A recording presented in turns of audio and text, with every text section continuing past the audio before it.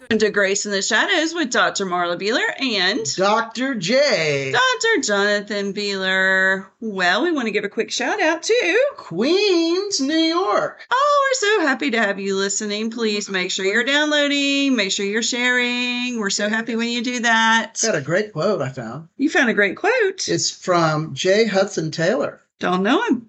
He was a great theologian, missionary. Okay, cool. He says, there are three great truths. First, that there's a God. Second, that he has spoken to us in the Bible. Mm-hmm. Third, that he means what he says.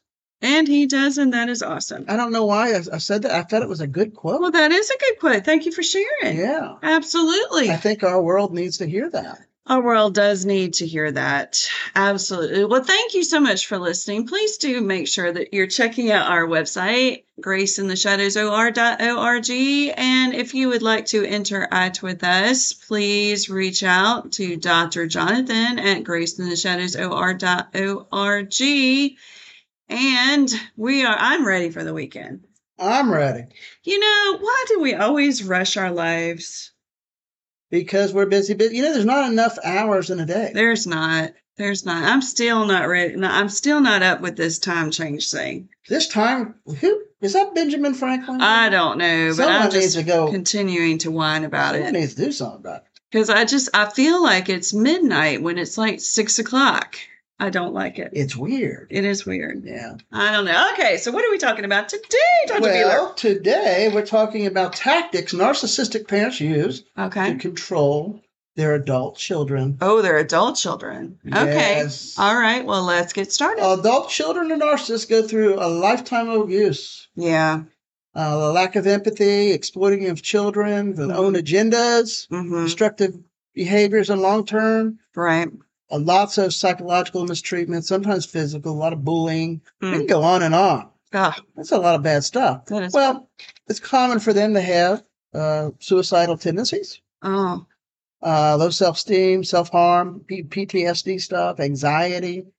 But there's also, after they grow up, it's interesting when they become teenagers. As kids, the narcissist can control them more. Right. But when they become teenagers, naturally you want to start being independent. I bet they don't like that. They don't like that because their rules and their way. Yeah. And so it really can be ugly. I'm sure. If you have someone that really, really trying to become who they are. Yeah, I'm sure that they don't like that. But then if they make it to that other level, they get married and whatnot, and they're adults, it's still hard. Yeah. Really hard. Because they want the focus to be on them and not on the wife or husband and children, the grandchildren. They want all of the, everything shown on them. But it can appear that they on the outside that they, that they love everyone. Absolutely. Yeah. But we look here. First one's emotional blackmail. Emotional blackmail. The narcissistic parent appears to make a request. You say no. You set your boundaries. You're doing what you're supposed to do. You have consequences from them. Right. They will call you up, basically sulking, passive aggressiveness, maybe even sarcasm, and even threatening violence. Or they might even just give you the silent treatment, I would guess. Yeah. An example of that, narcissistic mother may say, tell you she would like you and your family to come a weekend for a dinner. All the relatives want to see you and they miss seeing you. Knowing her abusive ways. You tell her you can't make it because you got a prior thing to do, prior engagement. Right. But rather than respecting your wishes, he or she proceeds to talk and how ungrateful you are for all they've done for you. Oh, my goodness. And to guilt you into doing what they want you to do. And how you're letting the entire family down. That's awful.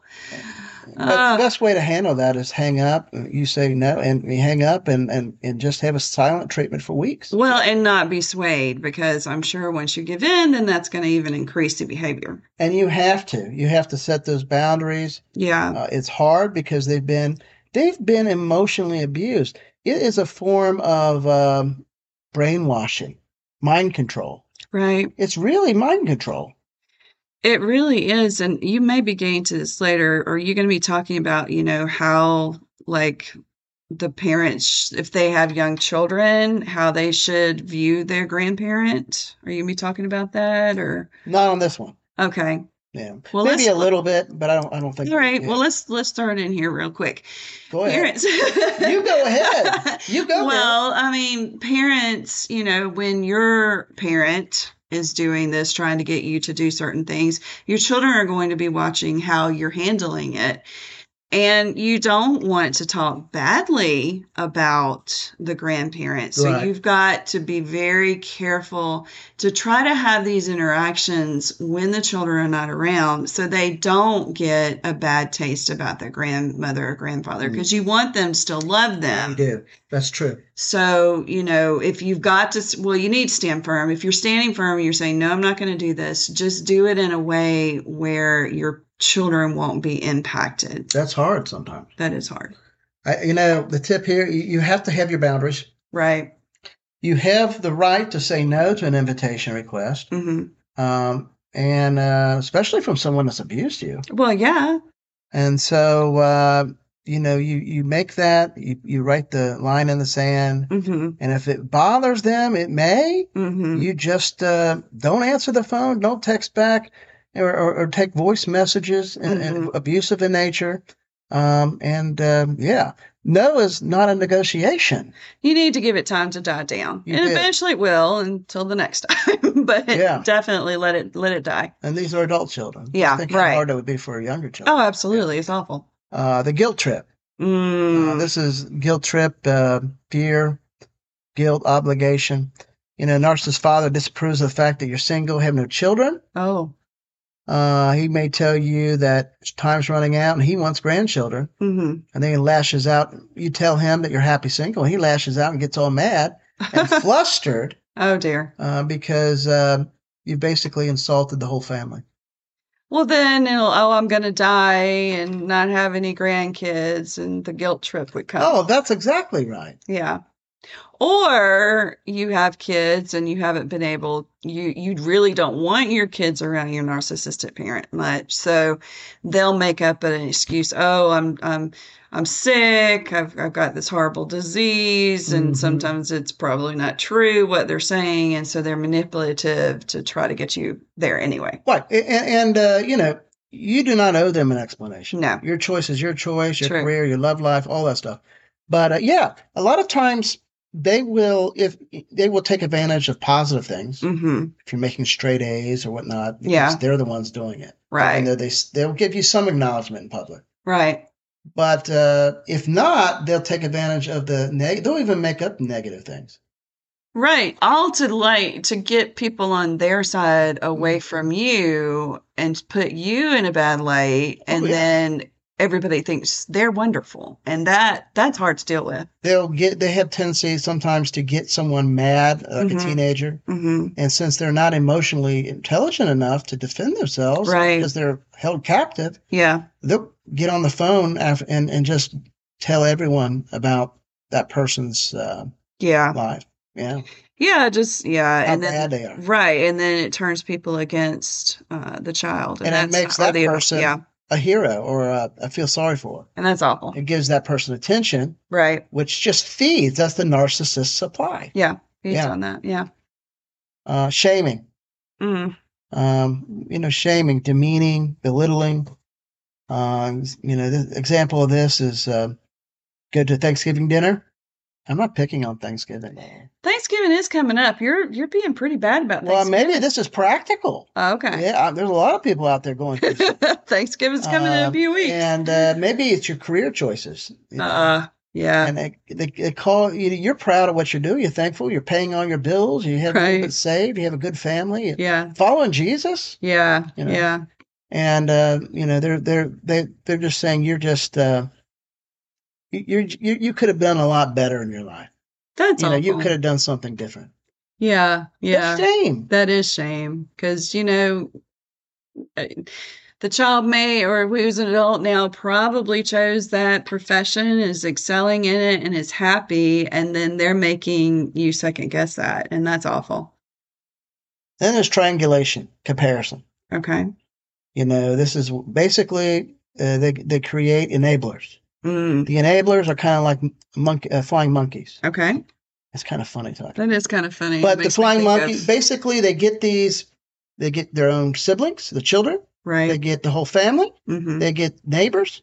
They'll get the whole city if you have an opportunity, and they will turn them against you. Oh. Because they want that power. Mm-hmm. They want that fame in their own heart. Mm-hmm.